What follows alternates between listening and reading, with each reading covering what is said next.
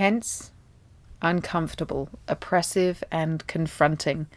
Ironbound at the King's Cross Theatre is not a warm and fluffy story, but instead one that transports the audience into the life of Darja, a Polish immigrant living in New Jersey.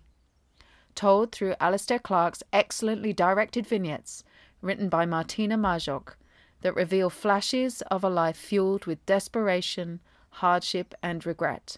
Each scene uncovered a new layer of struggle and unrepairable damage for Darja, captivatingly played by Gabrielle Scawthorne.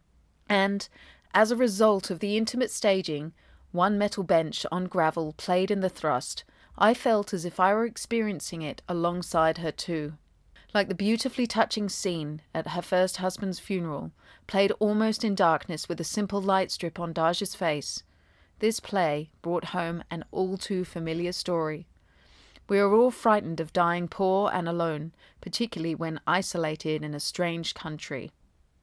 This performance highlights the dependency and compromises we can sink into with emotionally beholden relationships.